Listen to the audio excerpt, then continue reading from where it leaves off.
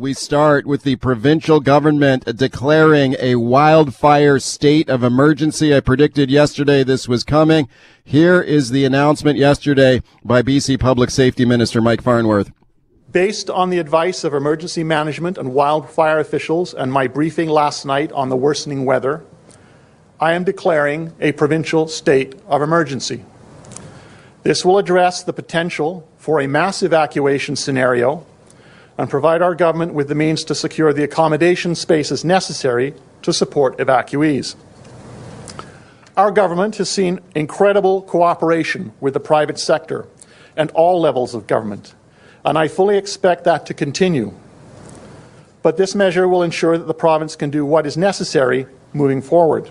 Okay, Farnworth speaking yesterday said the emergency declaration will help the government to respond quickly to changing fire patterns, including the possibility of large-scale evacuations, as you heard him describe there. The reaction from many leaders in the BC interior can be summed up in one word.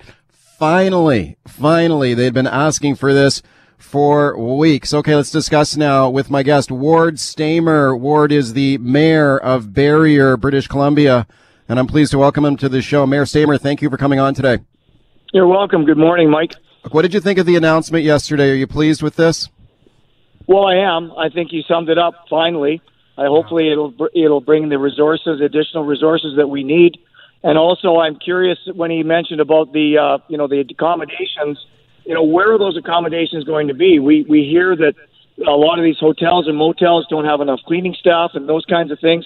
We need to be able to have a full-scale plan on if all of a sudden the winds do change direction, where are these people going to go?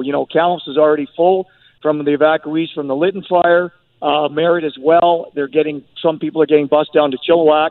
So I'm really curious to know where exactly all this extra accommodation is going to come from if we do have to. What is the situation on the ground right now in your area? I know the community of Barriere, you guys have gone through hell with some of these earlier wildfires in past years. What's it like right now? Today it's pretty good, Mike. I mean, the smoke isn't that bad, but the winds are starting to pick up. And, we've been fortunate. That was a long time ago, but there's other communities that have suffered a lot more since then. I mean, I talked to contacts in 100 Mile. They're very concerned right now with the amount of fires that they have. We're looking at that big Sparks Lake fire that's not that far from Barriere in the Bonaparte Plateau. The Westwold fire is concerning. It's basically still out of control, and they've extended the evacuation alert all the way through Monty Lake and that whole Paxton Valley area. And remember, there's some major infrastructure in Westwold, as we all know. Those major hydro lines that come from the Revelstoke and Mica dams that feed down in the lower mainland goes right through where that fire is. And we certainly don't want to have any impact with that. And the same as with, Port of Vancouver, with modes of transportation. We need those goods and services across Canada. We need the highways to stay open so that the trucks can go across the border and bring us our food and groceries and that to our grocery stores. It's all tied together, and that's why it's kind of hard to be just standing here right now looking around sort of waiting, because that's kind of how I feel right now. Okay, speaking to Ward Stamer, the mayor of Barriere, BC, a state of emergency from the wildfires declared in the province now.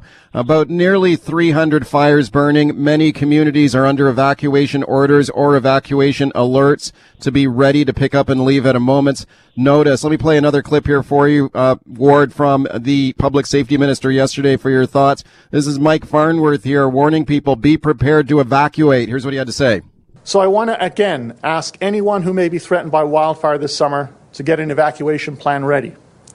Contact friends and family to ensure you have somewhere to go should the worst happen. Heed the alerts and evacuation orders. While the province will continue to support anyone in need of emergency support services, having a plan will expedite care for those who have no other option. And if you have the opportunity and means, please do what you can to fire smart your property, whether that's trimming trees, clearing grass and gutters, and helping your neighbors. Okay, so you heard him describe there that people should have an evacuation plan, try and figure out where there's somewhere you can go. But of course, not everyone has relatives they can rely on for accommodation. People, if they are displaced, if they are evacuated, they may be looking for a place to stay. Mayor Ward Stamer, you mentioned a little earlier about your concerns around this plan. What are your thoughts on the potential for large-scale evacuations, and where are people supposed to go if that happens?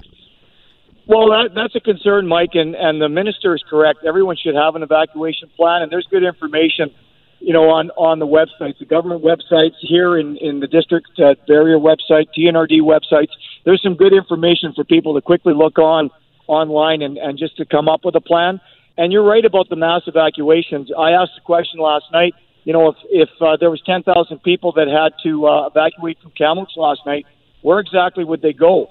And I'm not sure if anybody really knows the answer, but I know there's areas of land that we could probably identify without vegetation or make sure there isn't any vegetation and have maybe those preparations made ahead of time. And if we're wrong, then all we have to do is, reseed them. But I think we should be thinking outside the box a little bit just in case, we do have to mass evacuate. We should make sure that we have a place to go. Okay, we already have the Canadian military involved in some of the logistics here in fighting these fires. Do you believe that there should be a larger military response maybe in helping people if they do have to evacuate? I do, and we asked for it back at the TNRD on Thursday again, Mike, but also we need extra security. We've got the RCMP and that stretched to the limit trying to protect not only people in their homes, but access. We really don't need people going back and forth in the backcountry and getting trapped and then us having to come and try to rescue them. We need, checkpoints. We need ways of making sure that there's more boots on the ground. And then if we had a lightning storm that came through, say last night, and there's more boots on the ground and they see the smoke, they can, phone it in, get a GPS coordinate, and we can hit it hard. So I think the more help, the better right now. Okay, speaking of Ward Stamer, the mayor of Barrier, BC, last question for you. There is very likely a federal election looming here in the country. I know that you have declared your intention to seek the nomination for the federal Conservative Party in the Kamloops riding there. What are your thoughts on the potential for a snap election here to be called by Justin Trudeau? Do you think that we should make sure that these fire emergencies are over before we go into an election? Do you have any thoughts on that? Absolutely. I don't think now is the time to be having a federal election when we're trying to protect ourselves. But that wouldn't surprise me if he did, and that's why we're prepared as well at the local level. I've been a mayor for only 3 years now, but I've been in politics for quite some time. And, I think I'm ready for the challenge and for the challenges if all of a sudden we have to go from being a mayor to being our member of parliament. I'm ready for the job, but I don't really think it's the time right now to be calling a federal election when this is going on. And this isn't only just happening in BC. We've got fires in Manitoba. We've got fires across the prairies. I don't think this is the right time to be having a federal election, quite frankly. Okay, we're watching it closely. Thank you for your time today. Thanks, Mike. All right, welcome back to the show. Phone lines are open. Call me with your thoughts on this state of emergency to fight the wildfires in BC now. If you're in the interior, I'd love to hear from you. What are the conditions like today? 604-280-9898 is the number. Star 9898 on your phone. Public Safety Minister Mike Farnworth yesterday was asked, why did it take so long to declare this state of emergency? Local leaders in the interior have been asking for this for weeks. Here's what he had to say. Decision to go to a state of emergency, as I've indicated in previous interviews, has been based on advice that I received from the experts at BC Wildfire Service and EMBC.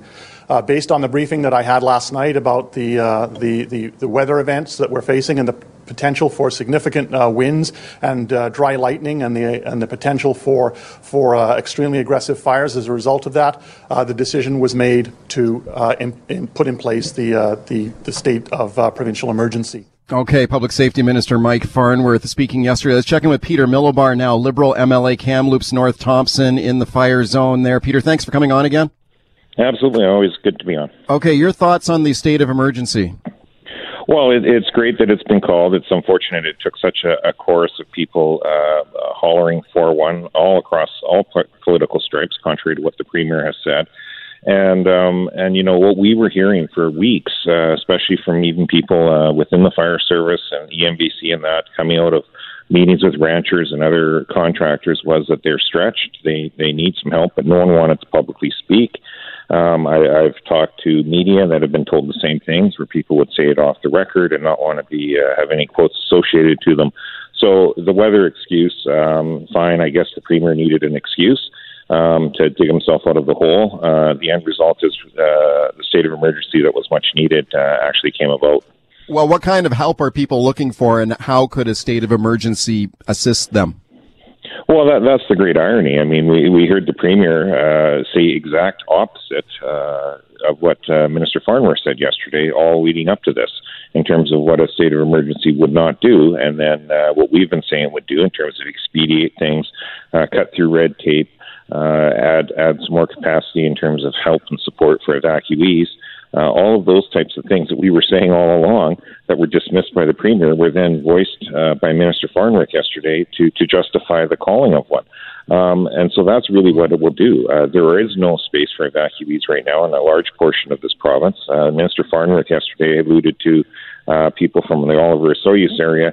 There's still space up in Prince George. Is the minister honestly suggesting people drive 10 to 12 hours through questionable areas where highways may or may not be open and closed because of wildfires through Highway 97 and in those areas to try to seek evacuee accommodations? I mean, it has been growing over the last few weeks. That is why we were bringing it forward. These were concerns from our constituents, and for the Premier, frankly, for 2 weeks, to try to make it sound partisan. I don't know how it's partisan for us to actually convey what we're hearing from our constituents. Well, you even had the local NDP candidate in the last election there in your riding this week calling on Horgan to take action. So, and it wasn't just the Liberals, it was the Green Party. I mean, we had industry associations. I had the head of the Ranchers Association on the show this week pleading for a state of emergency. We've got lots of municipal governments that have been asking for this for weeks. So, yeah, no, I don't think this was necessarily a partisan power play here at all. This was a very wide section of people who were calling for this.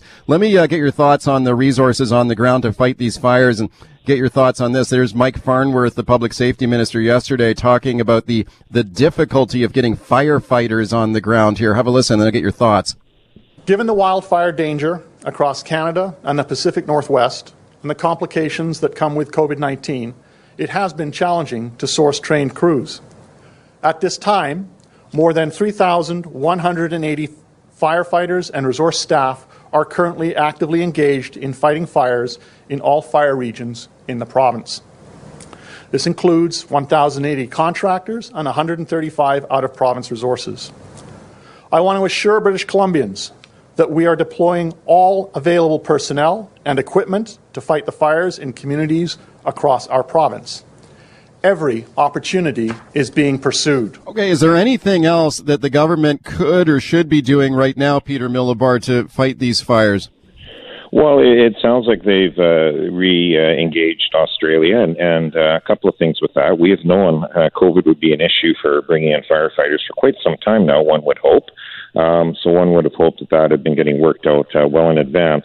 But I noticed yesterday it went from saying Australia was a complete no-go to after the state of emergency is announced that Australia has re-engaged with discussions with us. And so that's another spin-off. When you're talking to outside jurisdictions trying to get their manpower here, when you're not in a state of emergency, you can understand why they would kind of look and say, well, why are we going through all of these machinations if there's not even an emergency called? So again, I know resources will be stretched. The people that are currently fighting are doing everything they can possibly do on the ground. I have no doubt about that.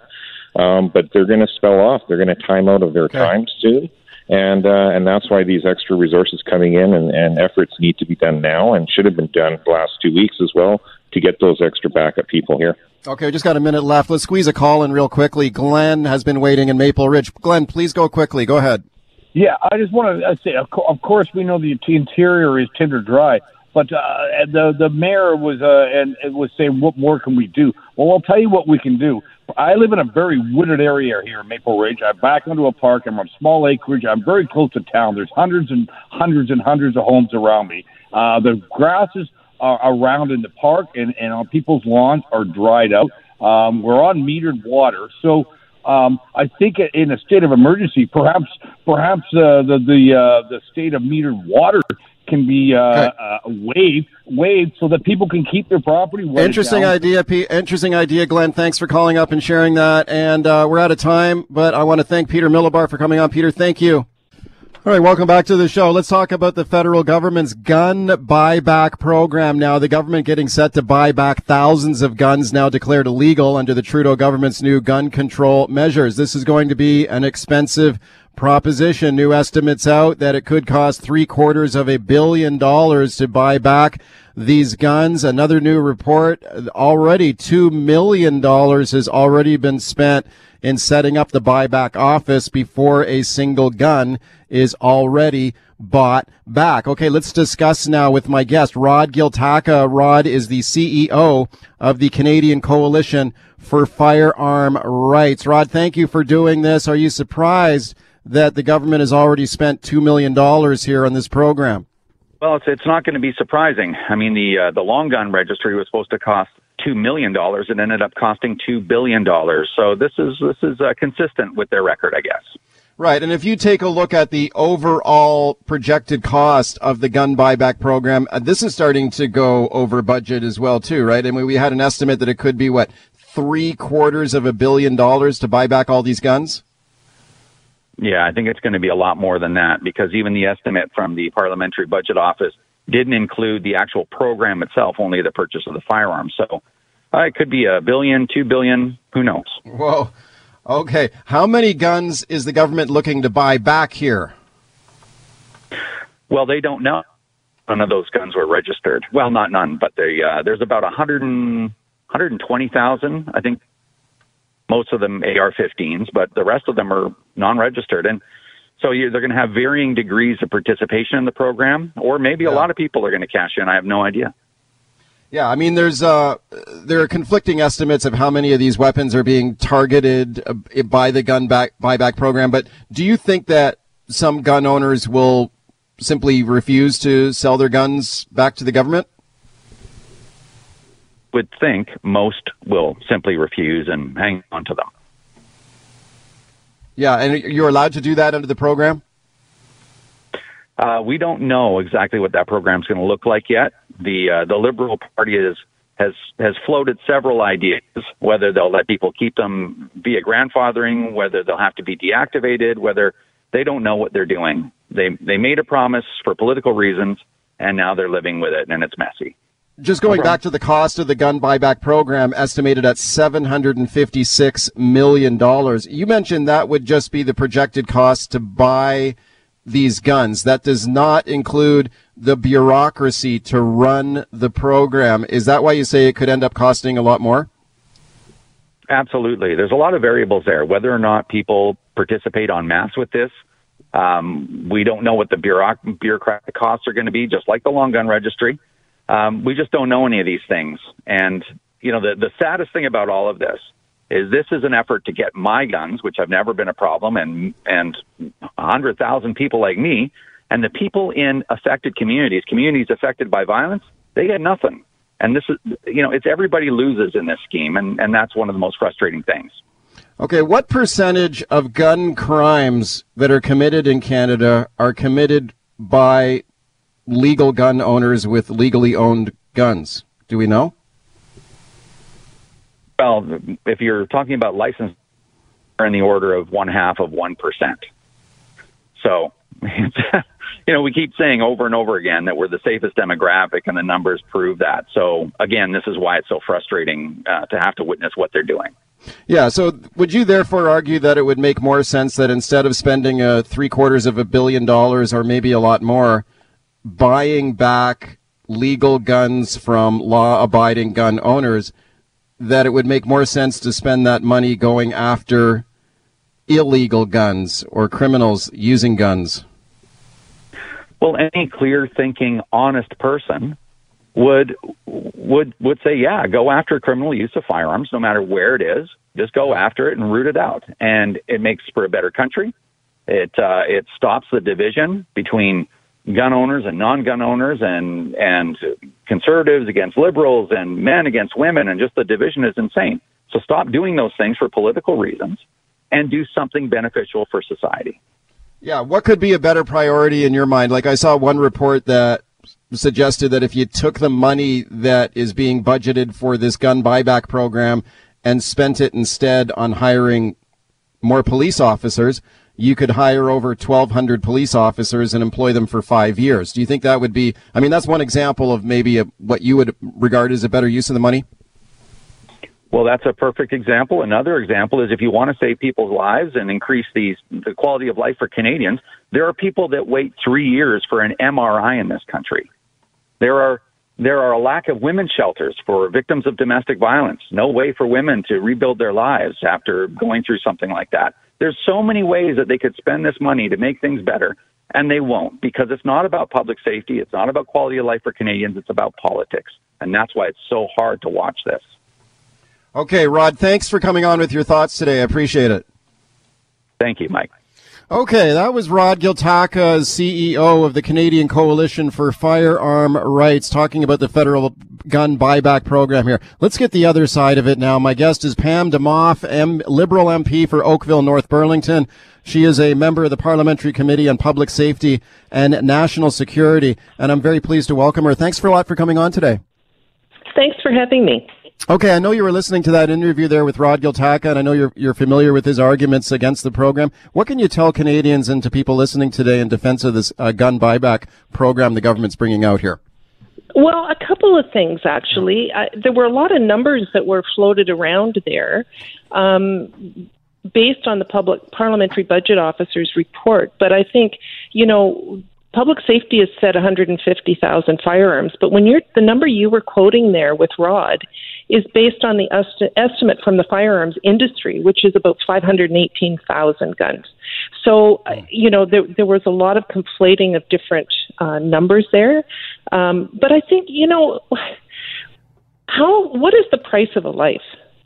The people who were gunned down at the mosque in Quebec City, the people that were gunned down at École Polytechnique, those were military-style assault rifles. And Canadians, overwhelmingly, 80% of Canadians support a ban of military-style assault rifles that were built for war, that were built to kill as many people as they could as quickly as possible.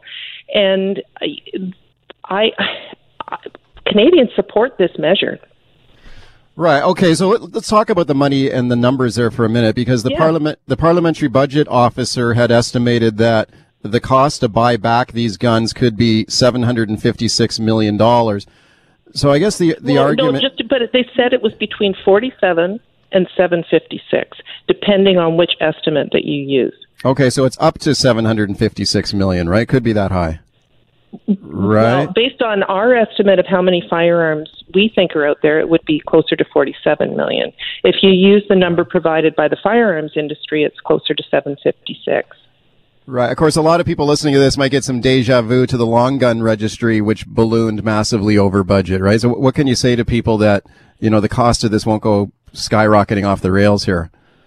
Well, I go back to, are you putting a price on lives? And you know what? We are investing in guns and gangs. There's this perception that there's one solution to the problem with firearms. Yeah. In the last parliament, it was $327 million. There was $250 million in the fall economic statement. And I think you need to remember that 75% of people who die by firearms in this country are dying by suicide. Mm. Okay, so, I guess when we crunch the numbers here on the cost of this, I'm not sure when you say, okay, what's the value of a life? How much do you want to spend to save a life? Which I understand that, but I guess what your opponents would argue is that if we really want to stop gun crime, we want to save lives, that the money could be spent more effectively. So instead of spending potentially hundreds of millions of dollars in buying back legal weapons, why not dedicate that same amount of money in going after criminals and illegal guns and stop gun smuggling across the border, or stop the criminals who are using illegal guns instead, or hire more police officers as a choice for government? We're doing all of that. But you could do more, though, right? If you dedicated these funds to even more law enforcement. But you're using the top end price, and the shootings in Quebec City and in Montreal were done by law-abiding gun owners. Those were not illegal guns. So things like extended background checks that we've brought in, there have been a number of measures that have been opposed by the gun lobby, by the Conservative Party, and the preference for them is to arm citizens. And if that was going to keep us safer, the United States would be the safest country in the world by arming citizens. Right. So we have a very different point of view, and the fact is that overwhelmingly Canadians are in support of this. If you're talking about $47 million on the buyback, we don't know yet. The buyback program is still being developed. Right. So this report that was done has been heavily influenced by the firearms industry and provided a range. The gun lobby only uses the top range, and you tend to be doing that too. I'm quoting the parliamentary budget officer, right? Who's independent officer of the parliament. Yeah, but the range was from $47 million in a report that was really influenced by the firearms industry. So, we're going to be responsible with the money. We're not trying to never have any intent to waste money. But I'm going to go back to keeping Canadians safe. Yeah. And the only way to deal with this is to deal it in a multi-pronged way. So at the border, through guns and gangs strategy, and through things like extended background checks, through investments in violence against gender-based violence. If there's a firearm in the home, a woman is 500 times more likely to be killed. Why don't we ever talk about those people who are killed by suicide and in domestic violence situations? Why don't we ever talk about those, which is where the vast majority of people in this country die? Speaking to Liberal MP Pam Demoff about the federal gun buyback program here, when you have legal gun owners who are opposed to the program and they listen to your description of the program and description of these guns as these are weapons of war that are designed to kill as many people as quickly as possible, I know that they will get angry at that description, saying, well, actually, we're talking about semi-automatic weapons here, like fully automatic machine guns, which I think would reasonably, you could describe as a gun that's designed to kill as many people as quickly as possible as a fully automatic weapon. Those are already prohibited in the country, right? So the government here is prohibiting semi-automatic weapons that require a separate pull of the trigger to fire a bullet with like 6 bullets in a clip. Right. So what happened in Saint-Croix, Quebec at the mosque? No, I understand that, but I'm just saying that when the government describes these weapons as these are designed to kill as many people as possible in the shortest amount of time possible, that sounds like a description of a fully automatic weapon, which are already banned, is my point. Well, the shootings at Polytechnique and at the mosque were both with guns that we're going to be banning. Right. And there were people who were targeted and killed in a very short amount of time. So I'm not going to get into technicalities on this, but these are maybe you can tell me, why do people need these weapons? Well, I'm not a gun owner myself, but for the people who have them, they take them to firing ranges, right? I mean, when Rod was on, he was saying that we don't know what people are going to be able to do if they've got these guns. I mean, We have said they can keep them, but they can't use them, sell them, or bequeath them. So if they want to keep them and bring them out every once in a while and look at them, they can. The executive director of the National Firearms Association lives in my riding. He's got 2 AR-15s, and he's been very clear that you will have to pull it out of his cold, dead hands before he will turn them in. And he's also called to bring back guillotines for the Public Safety Committee. So, there's a fair amount of rhetoric that is out there for the firearms industry or the gun and lobby that's just not true, and that is riling people up on a program that Canadians, 4 out of 5 Canadians support this. Okay, well, I'm glad you were able to come on today with the other side of it, and I'm grateful for your time. Thank you for coming on. No worries. Thanks for having me. All right, welcome back. Are you in the market for a new or used vehicle? Are you looking for a family-friendly vehicle? Which is the better choice? An SUV or a minivan? All right, let's discuss now with my guest, Dan Alika. Dan is a car reviewer and writer for Autotrader.ca, and I'm very pleased to welcome him back to the show. Hey, Dan, thanks for coming on. Hey, Mike, thanks for having me. Okay, Dan, I'm a big fan of your work, and I enjoyed the article you wrote for Autotrader this week comparing the SUV versus the minivan as a family-friendly choice in a vehicle. And I guess this is kind of the eternal debate SUVs versus minivan. The minivan used to be very popular, right? But they're kind of falling off a bit. Yeah, my generation, I grew up cruising across Canada in a minivan. It was all the rage, and I understand people aren't so keen on them anymore, but I really think, it's families in particular are doing themselves a disservice by at least not considering them. I understand if maybe you don't want to favor them, you're a little put off, but it's really one of those things, like the proof is in the pudding. Once you check it out, it's hard to say no with just that added versatility you get from a minivan. Okay, I remember when my kids were really little, so when they were just toddlers, they were just born, I had 2 boys, and we needed a new vehicle, so my wife and I decided we went with the minivan.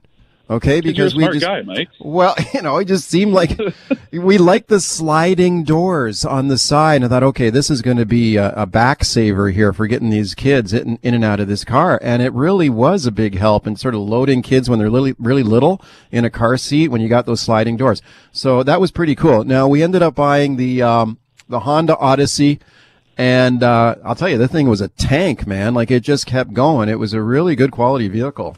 Your thoughts? Yeah, they're fantastic. I agree with that, with loading kids into the back, with climbing in as the kids get older, getting into that third row. And then the other thing that I think is kind of one of those underappreciated factors of the sliding doors is it means, the kids aren't going to swing the door open and ding the car parked next to you at the grocery store or at the mall, and you have to leave a note explaining. It's, there are just so many layers to the practicality. Yeah, and it's also pretty good for transporting stuff, too. If you get the fold-down back seats, you can pile a lot of junk and stuff in the back for moving stuff around should you need that kind of capacity, which I've done with our minivan over the years. Okay, so that's the minivan. What about the SUV? The minivan is going down in popularity. Are SUVs on the rise? Yeah, I think, it's apparent with so many brands phasing out, small cars in favor of small SUVs and new SUVs being unveiled all the time. I think, our research internally, we're seeing like 40% of shoppers are considering SUVs. Really? They're just so immensely popular. And I think one of the reasons why, right, is that perceived safety of all-wheel drive. But don't forget, you can get all-wheel drive with minivans, and also, that elevated ride height. People like sitting a little bit taller and feeling like they have a more commanding view of the road. So those are definitely favors towards the minivan. If I'm being fair, I'm not totally biased in favor of minivans. Right. Okay. The SUV has got more headroom typically? No, it's just more the ride height is a little bit taller. So I think if you look at the Toyota Sienna versus the Toyota Highlander or the Toyota 4Runner, those SUVs have a couple inches minimum more ground clearance. Yeah. Okay. So you're just riding a little higher. Yeah, exactly. Yeah. But inside, the minivan has the space in its favor. Yeah, you got a lot of space in the minivan too. How about the power of an SUV? Are SUVs typically more powerful engine than the minivan?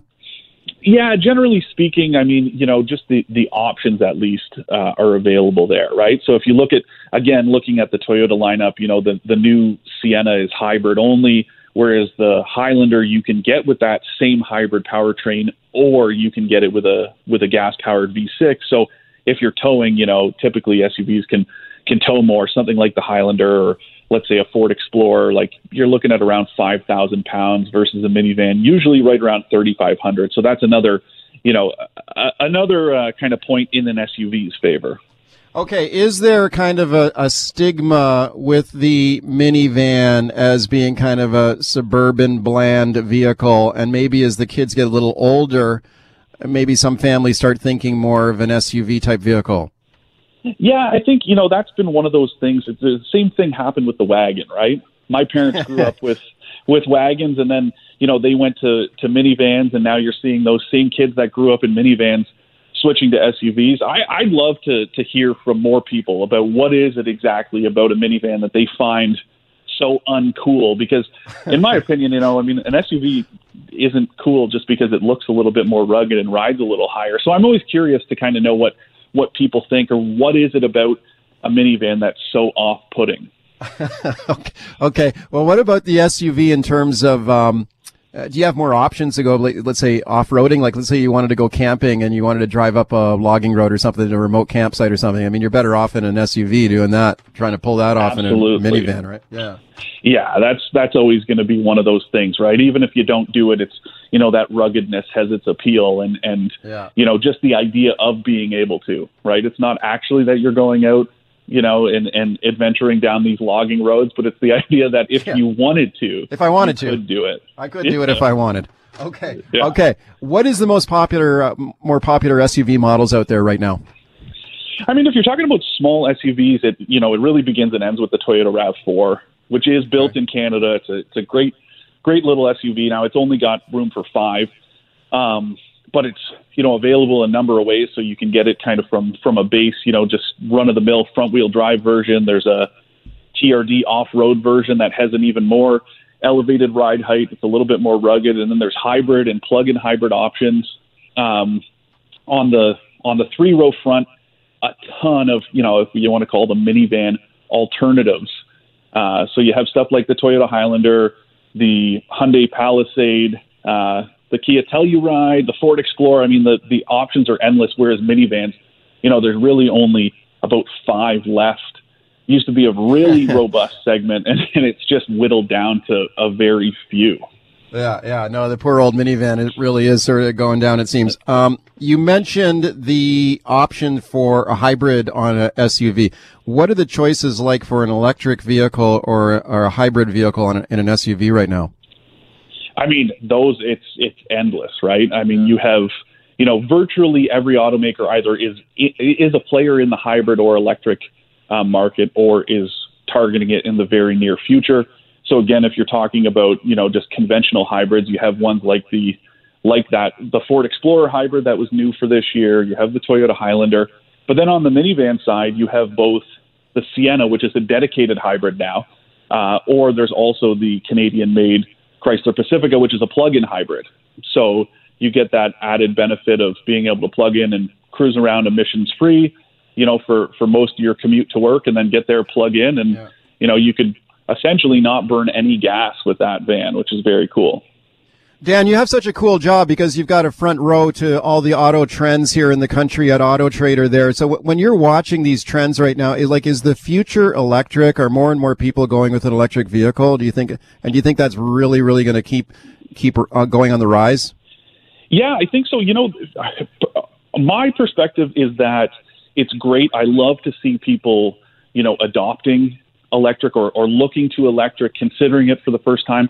The trouble is going to be infrastructure, right? The federal government has announced that, in the not too distant future, you're not going to be able to buy new gas-powered vehicles, only electric vehicles, which is great. I love that initiative. I do think it needs to be that kind of top-down approach, but without the infrastructure across the country. Last time I was on, we talked about it. We took a lot of listener calls about how do I get from, point A to point B if I want to go on a road trip in an electric vehicle. Right. That, I think, is kind of it's not a matter of, if you build it, they will come. Like, you need the infrastructure in place to be able to charge, and it needs to be reliable too, because without that, it's hard to convince someone who wants to go on those longer trips that an electric vehicle is the best bet moving forward. All right, welcome back. Talking new vehicles, minivans, SUVs. My guest, Dan Alika from Auto Trader. The phone lines are open. Hey, Dan, just before I take a phone call here, a listener sends me a message on Twitter here during the commercial break. You forgot the other big sellers in Canada, the Ford F-150, the Chevy Silverado, the Dodge Ram. I mean, the trucks still rule, right? Pickup trucks rule. Oh, absolutely. I mean, if you want to talk about, like the Canadian market is dominant, like the F-150 is the best seller. The Ram 1500 is the second best seller. The top 4 of the top 5 best-selling vehicles in Canada are trucks. So we can't ignore those. But I mean, if we're talking about kind of more family-friendly SUVs and minivans, are still the way to go. Yeah. Okay, let's go to some phone calls here and see what people have to say. Richard on the line from Bowen Island. Hi, Richard. Hey, good morning, Dan. Good morning, Mike. I just wanted to put a plug in for the minivan. I remember getting it in 2006 and still have it. The kids were young. It was great for all the reasons that you outlined earlier, but I haven't had the back seats in it in quite some time. And, this thing's like a truck for me. I put 4x8 sheets of plywood back there. Just an amazing vehicle. So going to keep going with that. But wanted to say as well, we got an electric vehicle about a year and a half ago. And it's a fantastic, reliable, money-saving way to get around. We just got back from Kelowna. I had a quick pit stop in Hope for 25 minutes and cruising electric all the way. And you're just talking about pickups. F-150 is now available, or will soon be, as an electric vehicle. So we'll see how that goes. Okay, Richard, thanks a lot for the call. Yeah, if you look along the spectrum of the most popular vehicles in Canada historically, Dan, I mean, you mentioned the F-150, so you can get an electric F-150, you can get an electric truck, right? You can get an electric Mustang. Yeah, like the electric F-150, the F-150 Lightning it's called. I saw a pre-production model a couple weeks ago. I'm very excited about it. I know, Ford Canada won't disclose how many deposits it's taken, but the product manager told me he's very happy with the number, and understandably, and I think the tide is turning, right? So you have the F-150, you have, the Rivian, you have Canoo. There are so many electric trucks on the horizon. Which one is going to be first to market is anyone's guess. If I were a betting man, I'd probably say the F-150, but regardless, I think it's a good shift for the industry as a whole. And don't forget, there's also the hybrid F-150 that you can buy, right now, and that burns as much gas as an SUV. Okay, Rod on the line in Maple Ridge. Hi, Rod. Hey, how you doing, bud? I'm good. So I went through many years with minivans with the family and all that, and then eventually to Santa Fe SUV. Bought a second one down the road as well too, but beginning of 2020, just before COVID, so now I call it a COVID car, is I bought myself a brand new Subaru Legacy sedan, 4-door, all-wheel drive, 4-cylinder, and one of the main reasons was because it was one of the top 5 or 6 sedans in Auto Trader, and also gas mileage on my Santa Fe was 16 miles to the gallon, and this guy's 28. So I don't see a lot of Subaru sedans out there, but I'm happy with mine. Okay. Dan, your thoughts? Yeah, that's another, I'm a big fan of sedans. You can go on autotrader.ca/editorial. I just did a review of the Honda Accord, which I consider one of the best cars built in the last 20 years, hands down. I think, if you're overlooking that, it is a huge, huge mistake, especially if you're looking for a commuter car, you're spending a lot of the time, by yourself or maybe with just 1 or 2 other people. It is great. And, to that point, like the fuel consumption is fantastic. And the Subaru Legacy, there's some sort of, voodoo going on there. How Subaru manages that kind of fuel consumption with a full-time all-wheel drive system is really impressive. And that goes for the SUVs as well. Okay, star 9898 is the number on your cell. Star 9898. Grace in North Vancouver. Hi, Grace. Yes, good morning. Good morning, Mike. Good morning, Dan. I bought my first vehicle in 2004, and I still have it. It's a Kia Sedona minivan. I enjoy it immensely because I travel back and forth to the Gulf Islands. I can pack a whole bunch of stuff in there, and I will not get rid of it until it quits on me or until I can buy the Chrysler. I heard the Chrysler's putting out the EV, the electric minivan. Okay, Dan, what do you know about that one? I love the height. Yeah, it's a plug-in hybrid. So, basically you're getting all the benefits of your Sedona with that battery pack under the floor. It doesn't impact, any of the interior dimensions, and it's great. And, I believe it's about 40 kilometers or so of electric range, per charge. So you charge it overnight, you get 40 kilometers of dedicated electric range, and then it switches to like a conventional hybrid. So it's going to operate on that battery pack or on the electric motor, and the gas engine, and kind of switch back and forth. Okay, Dan, we just got 30 seconds left here. When you go on the Auto Trader website, I was on there the other night, you can really go down a rabbit hole there and spend hours just clicking around and looking at different vehicles for sale. But how would you sum up how the market is right now for used vehicles? Is it still like red hot? We got 30 seconds here. Yeah, it's definitely hot. You're seeing some pressure, with the new car market and the used car market, and coming out of the pandemic, right? People are back to looking to get to work, maybe something new. But I mean, it's just one of those things, right? It ebbs and flows a bit. So right now we're in a bit of a, hot stretch. It's going to cool down a bit in the future, and it's just going to kind of keep flip-flopping back and forth like that. Dan, you do an awesome job over there. Thanks for coming on today. Thanks so much.